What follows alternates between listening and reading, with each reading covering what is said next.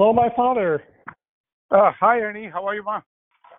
Doing better. I had a cold the last couple of days, but I'm Yeah. mostly recovered, I think. Hopefully I'll be well enough to go to Monterey tomorrow. Okay. Good. How about Anjali? Did she get in? Get into what? Oh, the tennis thing? Tennis. She doesn't know yet. So I think they will probably Okay. find out. They usually find out these things like Sunday night or Monday morning. Okay. I'm still not even sure what she's because, getting into. They're doing auditions and then they're going to practice and that's it. yeah, the audition, nobody's watching her, she said. Well, I yeah, don't know how they're going to do. Yeah, so it's very strange, but Yeah. at least she did it, and she has enough confidence to believe she did better than most of the people. So whatever Okay, it is, good, it'll good. be. Yeah. Okay. Now, this is going to be a little different kind of book review, right? I mean, yeah, that was one of the things. Like the first call, we'll just do it. So anyway, this is Titan, the book by Ram Chernow, The Life of Nelson D. Rockefeller, or no, John D. Rockefeller. John D. Rockefeller. I don't know where I got Nelson from. Anyway, so yeah, the dog's doing a little donut walk. We're doing this later than usual.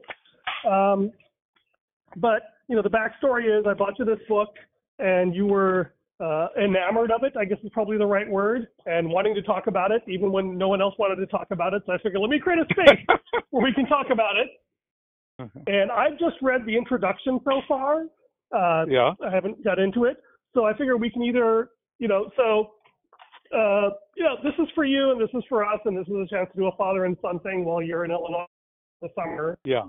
So we can do it as structured or unstructured as you want. Right. I'm going to try and read through it. And the interesting thing is, But you have the book, and I just have my memory. So. Story of our life, Dad. It's a good thing that I have memory like an elephant. Yeah. So. Yeah. So I mean, then this you can share the story. Then when I get to it, I can point out, this is what you said, but what it says here. You have the book. That's the problem. Yeah. Okay. But the interesting, yeah. The reason I wanted to talk to you about that was, first of all, you gave me the book. Second of all, just to show you, first of all, you gave me the book, so I want to show you that I read the book. And the second of all, this was totally different from the view I had of John D. Rockefeller. No, I didn't expect some of the things that I learned about him from the book. Right. And I think a good place to start with is actually reading the introduction. I Right. like what he said, is that during his time, there was a large number of people who thought he was the devil, right? And this caricature of him as a selfless, greedy, money-grubbing miser type of person, robber baron. Then there was another group of people who saw him as a saint, right? Someone who did all this wonderful charitable work, someone who did all these, incredible market efficiencies, saving the whales, bringing life into homes, and I think the author talks about how very few people seemed interested in him as a human being, as a person with a history and things. And then the other thing, so that was very powerful reading that, but also he said that the one thing you must understand about him is that he's an evangelical Baptist, and that is the key to everything else. Yeah. So that was I didn't realize fascinating. that. Yeah, and I think that's what makes this story interesting and a good thing for us to talk about, is because the same issues we talked about with entrepreneurship and family and God in the Round the Bend book. This is actually quite similar in some ways. Right. Yeah. So I think this is a great thing. And so I will try and read through a few, 1 to 3 chapters a week or whatever, just to have some context.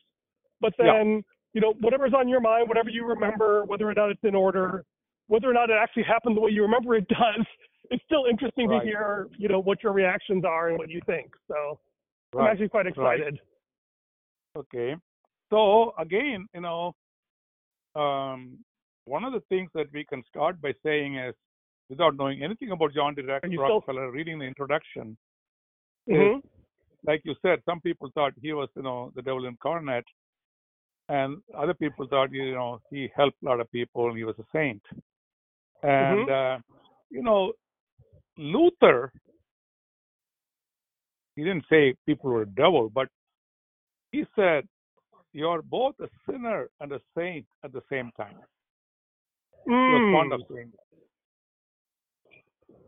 And, we also say nobody's perfect, right? Everybody has good qualities. Everybody has bad qualities. And I used to quote this. I don't know whether I quoted it to you. One of the surprising things to me when I looked at the movie The Godfather, the Godfather was a family man. He loved his children, his son, and he loved his grandchildren. He played with them. Yeah. And he loved them. So even, and I think you will come about this in a little bit later, and John D. Rockefeller too. Was it just compartmentalization? People can separate their job or what they think that they have to do with their personal life. This may be a question for us to answer. Yeah. Yeah. Yeah, so that was interesting. That makes me think about the most intriguing part of the introduction to me is where he's listening to the audio tapes of the guy who was interviewing Rockefeller about his life. Right.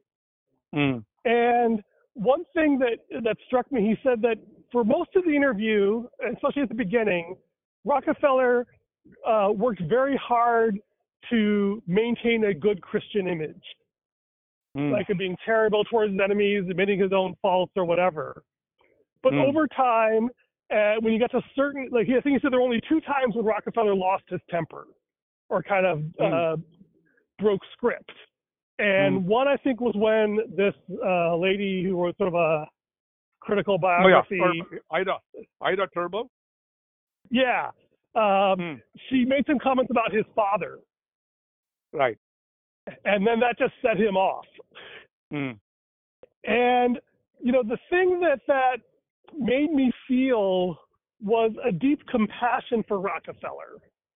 Once I got past sort of the emotion, because he had a faith that I think was very real and very strong, right? And I think he genuinely needed to believe that he was always doing the right thing for the right reasons.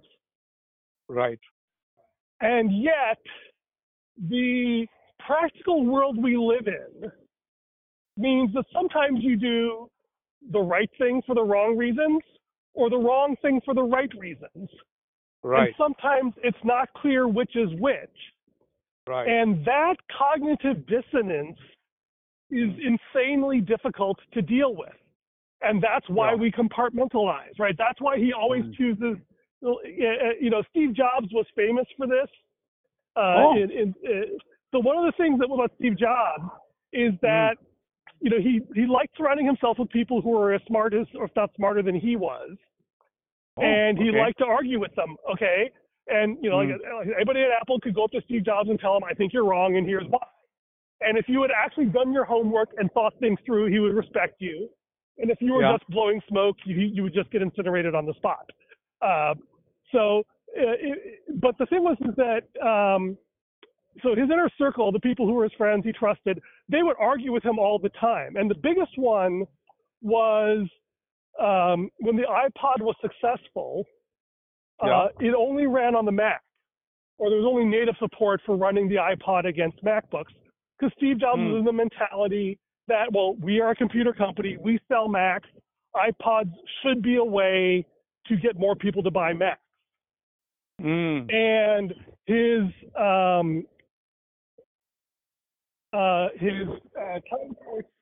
basically, badgered him for months like, no, this is a key strategic change in how Apple functions. You need to do this. And he finally gave in. And the poster announcing it was labeled "Hell Freezes Over" when Apple announced formal support for iPod on Windows. And of course, this was a critical step that enabled Apple to become the iPhone company and the most valuable company in the world. Oh, really? More or less. Oh, that was a turning point, huh? Because then, we are a device company, not a computer company. Ah, okay. Right? And so that was what, so the iPhone, and the iPhone works fine on Windows. Right? Back in the day, you had to pair your phone with your computer. Okay. If you listen to this in the future, will be amazed at, you don't remember what computers and phones are. But anyway, the reason I tell that story, but this is the dynamic of Steve. But one of the funny things is that most people hate to admit that they were wrong. Especially when they're in a especially when they're in a job which requires you to be confident and sure and other people trusting you. Yeah. And so this was the strange voodoo mind magic that Steve Jobs would do. I had people who worked with him tell me about this, is that you would argue with Steve about something and he would refuse to, he would refuse to listen to you. And then one day he'd come up and say, okay, I've decided this is what we're going to do. And he would adopt the position that you had been telling him for, that he would argue against, and he would never admit or even appear to realize that he had changed his mind. He would just erase the fact that he had held it, right? Which is incredibly annoying if you are, one of the people working on this. But on the other hand, it's so much better than him getting stuck defending him being right. Because he was afraid of the feeling of having been wrong, which a lot of people end up in. And so this was the price, this was the compartmentalization. He would just kill the part of himself that disagreed with that and forget it ever existed. So he was free to adopt that new position. And that was one of the keys to his success, that he could pivot, that he could let people argue him out.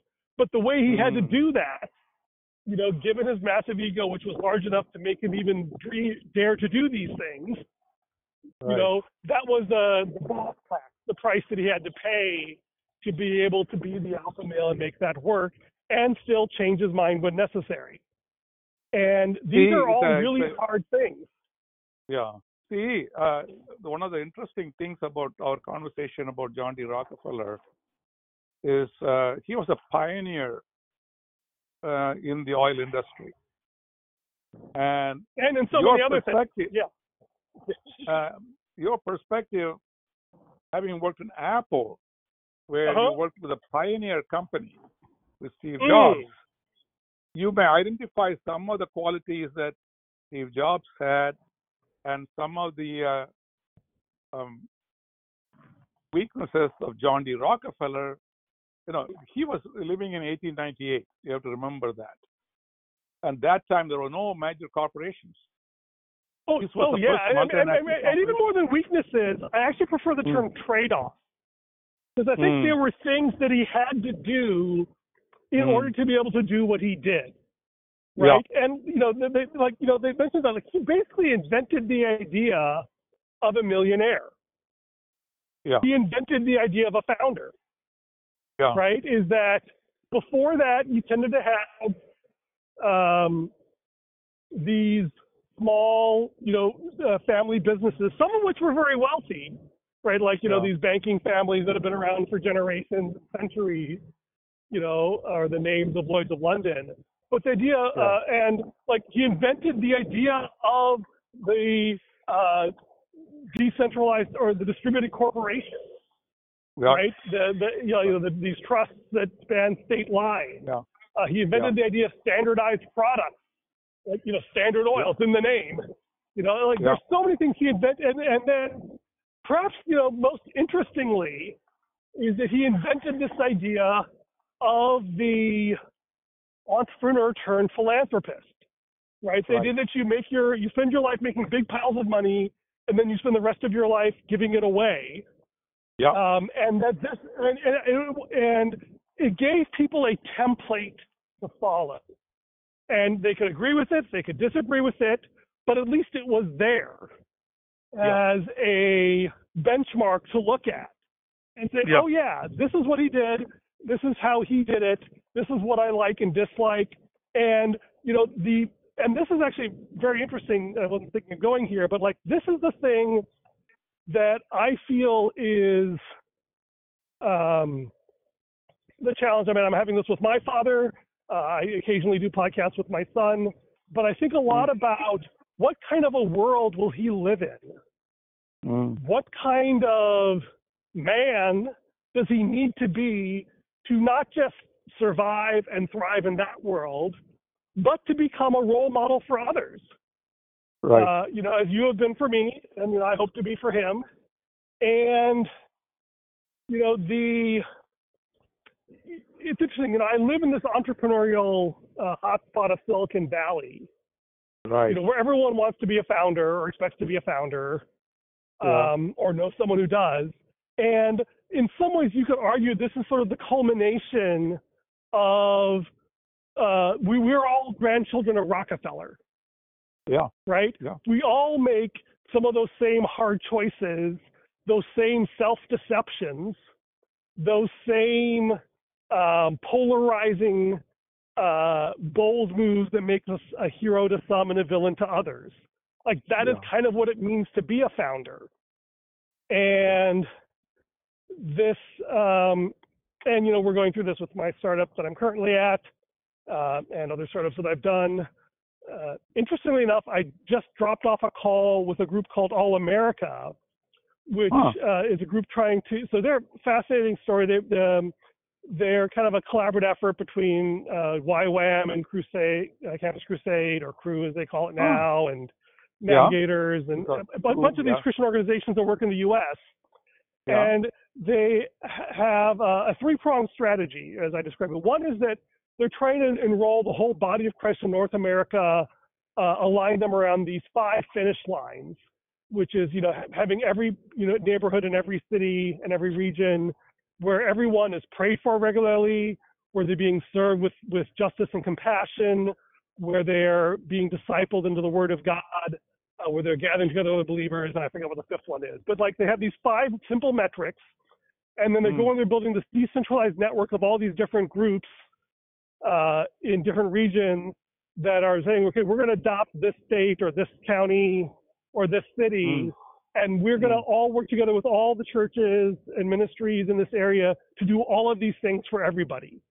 So it's a very grandiose scheme. That's a tall order. Yeah, but what's interesting is that's like the surface level. But what's interesting is that the second piece of that is that they do this by really powerful spiritual reconciliation between churches, of bringing together people around Jesus and having them have this deep relational experience with each other, so that they're willing to trust each other and let go of their own agendas and focus on God's kingdom. And remember the reasons that they got into this in the first place, if you will. But then the third piece of that is, in order to kind of keep track of all this and make it all work, they need this massive data layer to keep track of all this stuff across all these different systems. And so that was the context in which I first started talking to Joel. Actually, second. First, I introduced him to some people in the Bay Area, but then he connected me to their people working on the tech side. And I have a mentor, a guy named Corey, that I've been meeting with quite regularly. And then this week was my first time meeting with the larger team. There's about a dozen people on a Zoom call for an hour talking about, what needs to be done. And the interesting thing that keeps coming up a lot is this tension of, what does the body of Christ need? And does it need more churches? Does it need platforms? Does it need an app? What is the thing that will help us? And I don't know what the answer is yet. I've got some theories that I'm kicking around, but it kind of comes down to it's making me think about this question of, one of the challenges we face is that we have a limited set of role models for this, right? We have the Constantinian church, where you had emperors and bishops and priests, in a vice hierarchy, right? There's that world. You have the secular role model of, do we need another Facebook? Do we need another LinkedIn? Right? And, what does that mean? And it's and this is a challenge. It's funny, this comes up a lot. for me at least, is I have a problem that I have a deep sense it's important and what it means, and even some ideas of what the future should look like, but I lack the shared language to explain it to other people, right? And this idea of creating, and so like Rockefeller created the word millionaire and founder. Like when you say, like, what do you remember that? Well, look at Rockefeller. This is what he did. And you give them a concrete example of this thing and say, see, that, do that, be like that, right? Yeah. And, this is, I guess, the incarnation, right? Does God, gave us a bunch of prophets speaking words, but until Jesus, the living word, showed up, we didn't really know what God looked like. Right. Or we didn't know which features were important and which were incidental, what was essential and what was window dressing, or, and what's still hard, what is eternal and what was conventional for that culture. Right. And this we are watching Joseph. So yeah. We are watching. It becomes very evident what you're saying. Yeah. Right. And the thing I love about Chosen is like they deeply incarnate all these conflicts and theological questions into real world challenges. Like one of my favorite scenes is there's a character named Little James, not the brother of John, who is crippled. Yeah. And I guess I saw a video that he's actually like had foot surgery. So like in real life, he was actually crippled. I see. I don't know if it's temporary or permanent or what. But Jesus sends him out to heal while he's still crippled.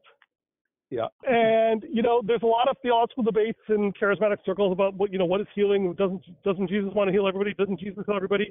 But just having that very concrete personal experience, like this is a guy who had an issue who was with Jesus, and this is what happened. And we also like those. We also like the story. Yeah. And that this sense of,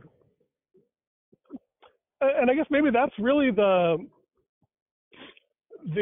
lesson from this, and one of the reasons I guess I do podcasts like this and create this oral history is like, I don't know if I will ever be able to verbalize or articulate an answer that will make sense to people.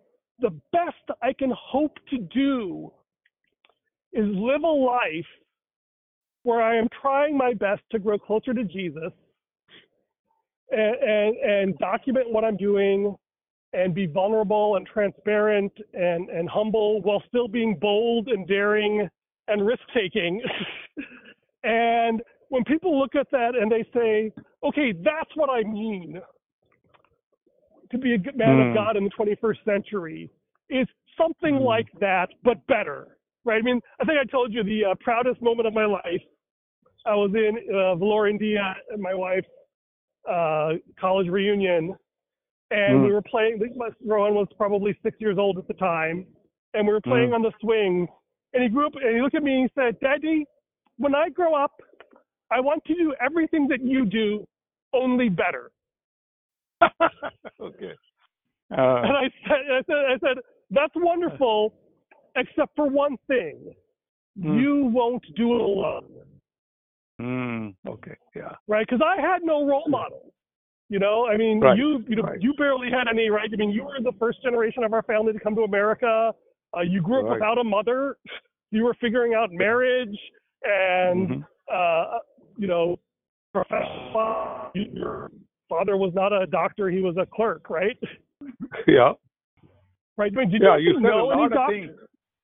Yeah. When you're done, I have to make some comments. But, okay, I'll stop now. Finish what you're doing. Finish what you're saying. No, it's just that like it's hard, right? When you don't have a role model who's faced the challenges you face, you have no benchmark. You have no idea to tell what's right and what's wrong, what's sane, what's insane. You have to make it up as you go along. And Ernie, it's I mean, we all, everybody does that, Ernie, because Rockefeller obviously didn't have a role model. We'll talk about it more and more. And, like I said, my father was not a doctor, so I had to make up things as we go along. I don't think that's a liability, Ernie. I think, that actually is a stimulant. Right?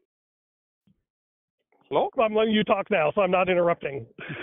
Okay. All right. Several things. First, Let me start with a couple of things. It may not be connected to what we were talking about. I don't know how far you watched Chosen. I've watched all the way through season 3.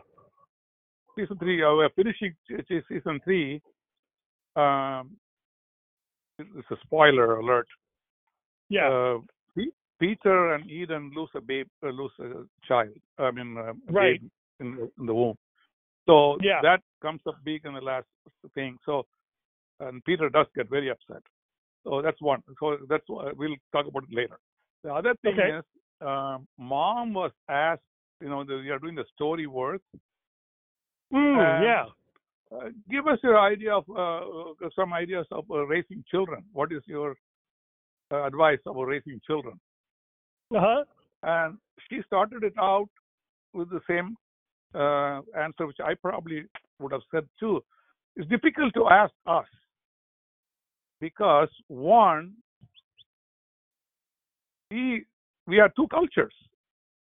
Yeah. The way of raising children in India was totally different than here. And then the other problem is our children turned out really well. so we don't take credit for that. I mean, in some ways, in spite of us, they became really good. So that was how she started out. And then the other thing is, you cannot really give advice on how to raise children because each child is different. You cannot apply the same formula for all the children in the whole world. And each household is different, each background is different. Anyway, that's another topic we need to talk about. And the other thing, just like a point of reference, this group that you're talking about bringing all the churches together and doing those things, Rochelle did that about 2 years ago, just before COVID, maybe 3 years ago, 4 years ago. It was called Revive Rochelle. And there was a pastor, associate pastor in the Presbyterian church, and he and a couple other pastors got together and basically invited about 10 pastors. And we couldn't include the Catholic Church because they didn't have a priest there who was for all the time. They were coming and going, and they were Hispanic people, and they had problems with immigration and all kinds of stuff. So anyway, but make a long story short, so every week, all the key words was if my people, were called by my name. So for about 10 weeks or something like that, the first week, all the participating churches will talk about if my people, and the next one will be or called by my name. The next will humble themselves like that. So everybody gave the same. They all preach their own sermons, but based on the same topic. Wow, very cool. Then very cool, and we even invited all those 10 people to our house and gave lunch and did a brainstorming with them and things like that. And the only female pastor at that time was Pastor Joy from our church. Right? And it ended up with finally we had the revival meeting. We had a couple of revival meetings, and the last one was the grand finale, was at the junior high auditorium. We had a guest speaker from Kentucky who came and talked about how God was using him. And then they gave communion, which was a very interesting thing because there are 9 pastors there giving communion. Each of them have a different view of communion. And Pastor Joy was one of the people giving communion because a lot of people don't like to take communion from a female pastor. But Rochelle pulled it off. Wow. But that was like the high point, and then things didn't work out too well. For one thing, the associate pastor left the Presbyterian church. There was some problem, not sexual problem, but anger issue and things like that. Some of those things. And then the rest of the guys somehow don't talk to Pastor Joy. They don't think you know. Pastor Joy says, I don't know why they don't want to treat me as equal. So the whole thing is not going forward. So some of that will happen because we are dealing with human beings, and some of them, the denominations will put their.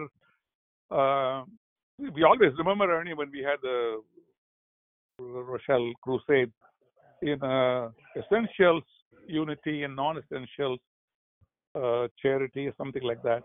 In essentials unity, in non-essentials diversity, in all things charity. Charity, all things charity. But the big question is, what is your essentials, right? So, well, I think what's funny when you're saying that, I've always said that myself. I think actually, I think the hard part is to know what charity means, or at least the way we use it now is you give people stuff for free. It was, I believe, how the King James translated agape. Yeah, love. Right, yeah, God's agape. sort of love. The other thing that struck me, I discovered fairly recently, is that the sort of analogous word to agape from the Greek in Hebrew is the Hebrew word hesed, which is usually translated as loving kindness. Loving kindness. And the big difference, as far as I understand it, is that agape has sort of a contractual, formal sense that, like, I will do good by you, I am bound to do good to you, right? So it's unconditional love. Unconditional love, yeah.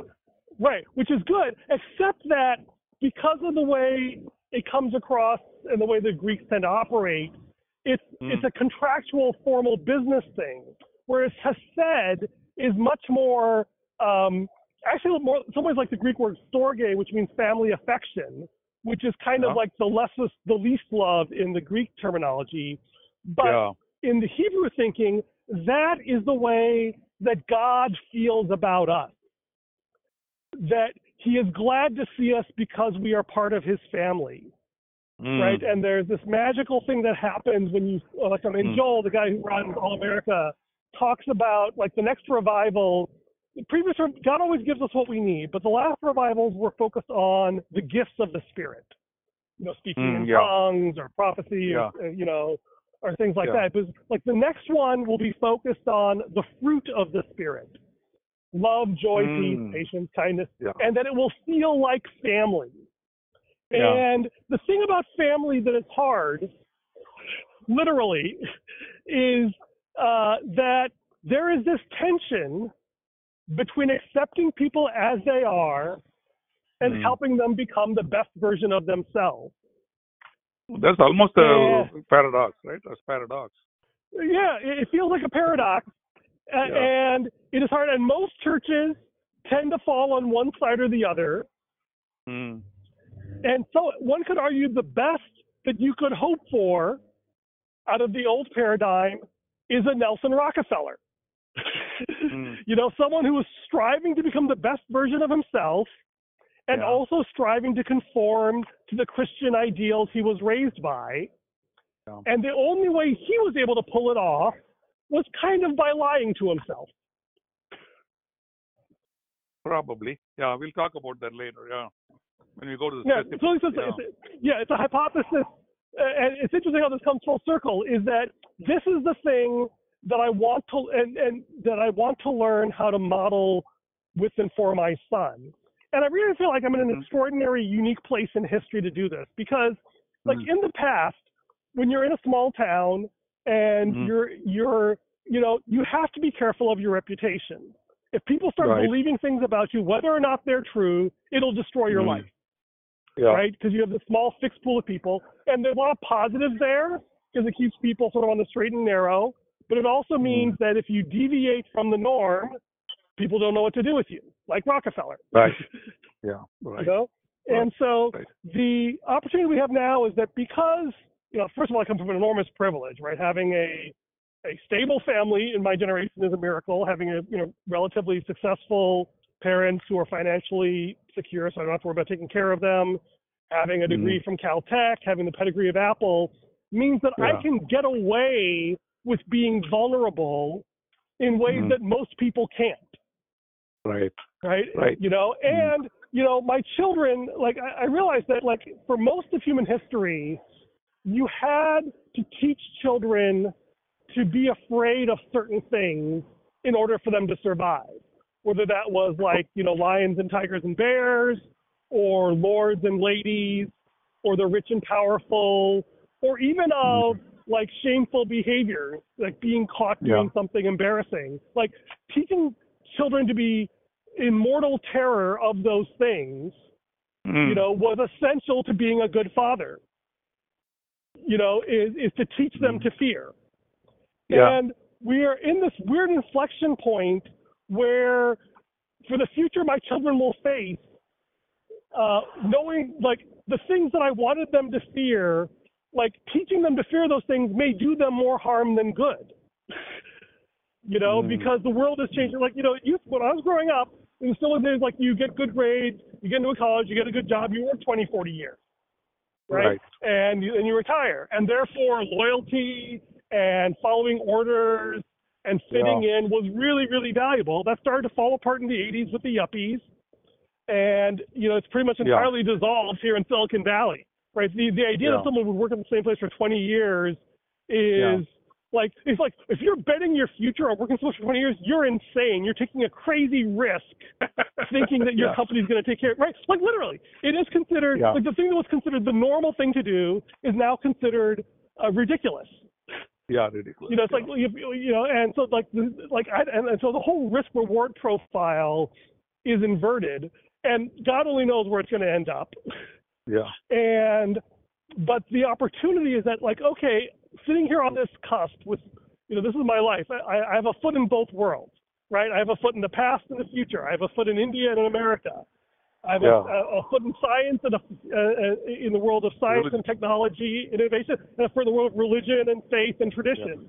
And the best I can do, and like the hard thing to do, and I think maybe the right thing to do, is if I can make peace with myself, if I can discover where I have buried pain or where I'm lying to myself, then I can see my son as he walks this road and not be overly triggered by the things that I haven't dealt with, so that he is safe becoming who God wants him to be.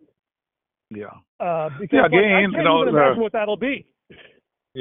See, one of the sidetracking here, one of the things that Andy Stanley said was, some people go into the Bible looking for promises. He said you should look for principles. I like that he gave examples of it. But the thing is, that's what I think you have to do. I mean, like you said, the fear and other things, you're training your child. You just give them principles to live by and model it as much as you can, knowing that his world, when he's your age, is going to be totally different from what you had or what I had. So the principles will always be the same. So this is where this is the challenge, is that I heard a talk someone was giving, an educator, I think. So I said, what advice would you give a 16-year-old? He says, the best advice I could give a 16-year-old is be wary of advice older people give you, because you don't know and they don't know which are actually eternal truths and which are just currently relevant social conventions. That's the tragedy of this era. Is, like I said, like there's two kinds of statements. The statements that I know they're absolutely true that I don't understand, like God is love, right? I don't say I comprehend that. And there's things that I comprehend which are not entirely true.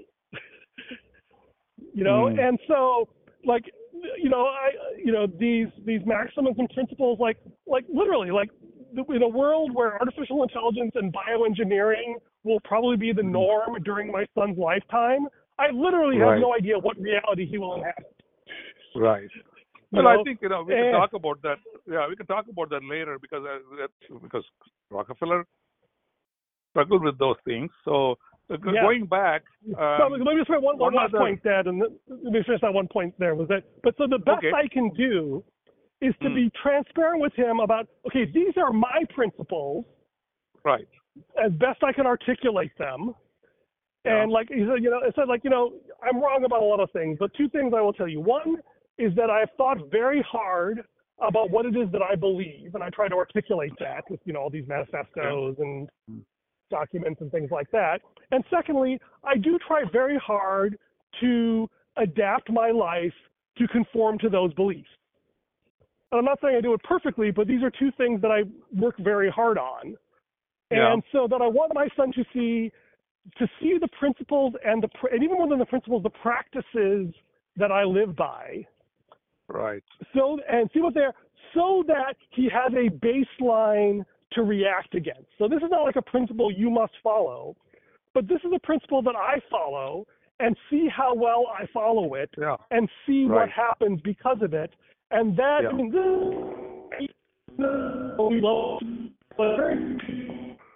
Scripture are perfect. Most of the heroes have feet of clay. Maybe Daniel and Joseph are the ones who kind of get off easy as major characters, but them all have these massive failures and whatever. And the thing is, you get to see how they lived, why they lived, where they succeeded, where they failed. And there's this wonderful book called The Hard Thing About Hard Things, where the author says, the hard thing about hard things is that when everything goes wrong and the world is in chaos, you have no idea what the right thing to do is. The best you can hope for is to look at people who have gone through similar things in the past, see how they succeeded and failed, and draw inspiration from that. And that's, I guess, the hope is that this is what I realized is what is the one thing that I want my children to look back on me with? Yeah. And the word that came to mind, it's an odd one, was awe. Like the best thing is to say, okay, my dad was clearly a very messed up human being, but everyone's kind of a messed up human being.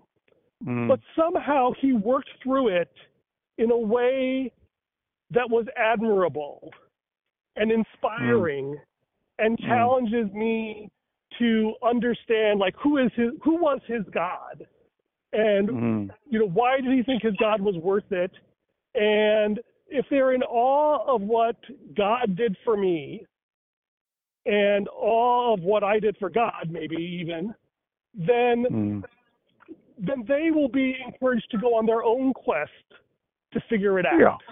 Right? And they will have hope and comfort and support and, hopefully, not as much to unlearn. I'm sure there are certain things they have. There will be. There always will be, right? Yeah. But the question is, there's this unique transition from. You came in 1967, right? Which was literally the summer of love in the U.S., which was when everything started changing. The breakdown of the military and the family and all sorts of things. And so.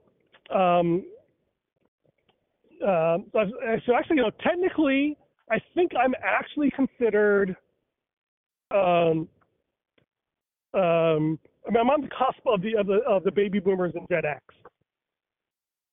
Probably. Because it was the defining characteristic of Gen X is that they were born after the pill and therefore they're lucky to be alive. That's how demographers, whatever the word is, how they drew the line.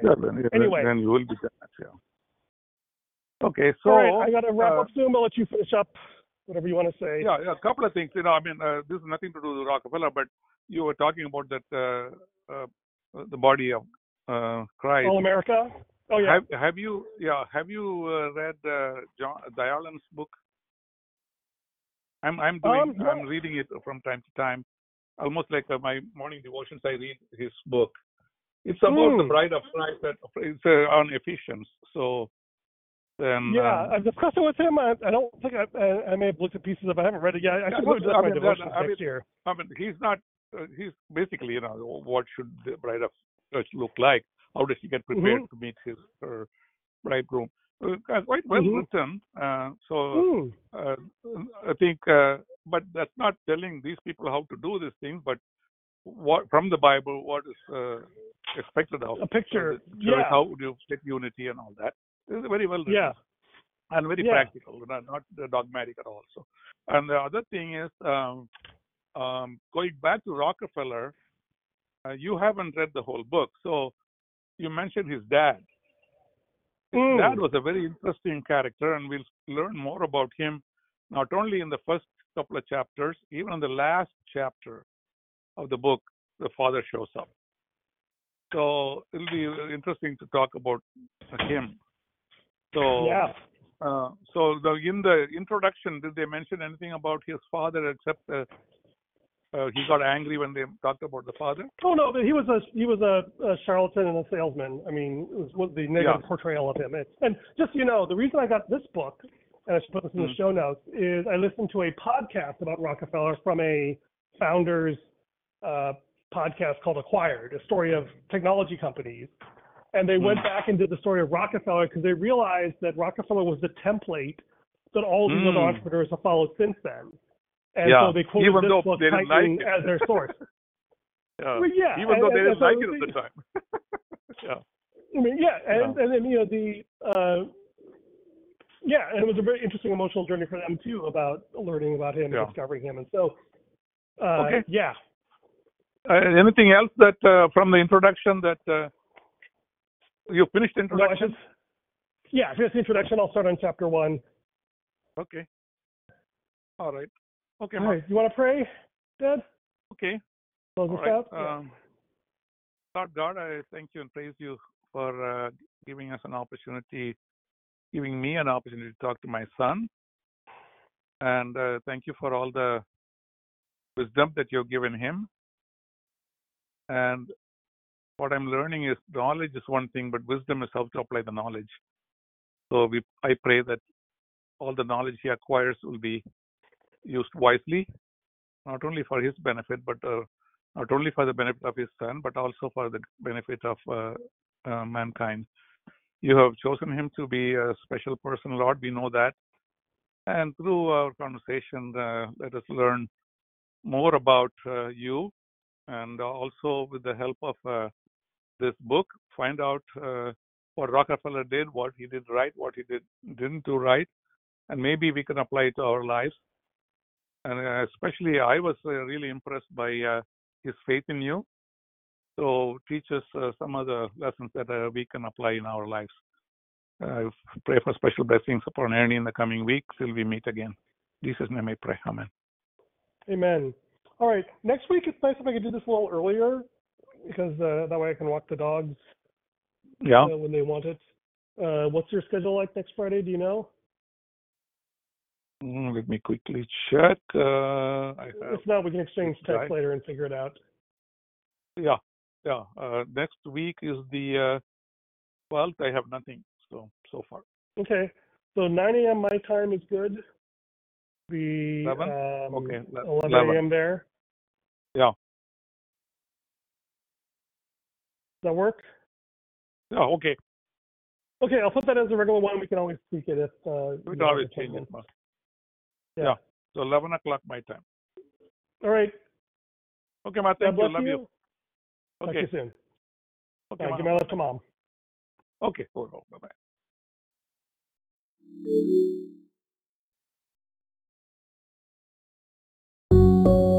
Meeting over.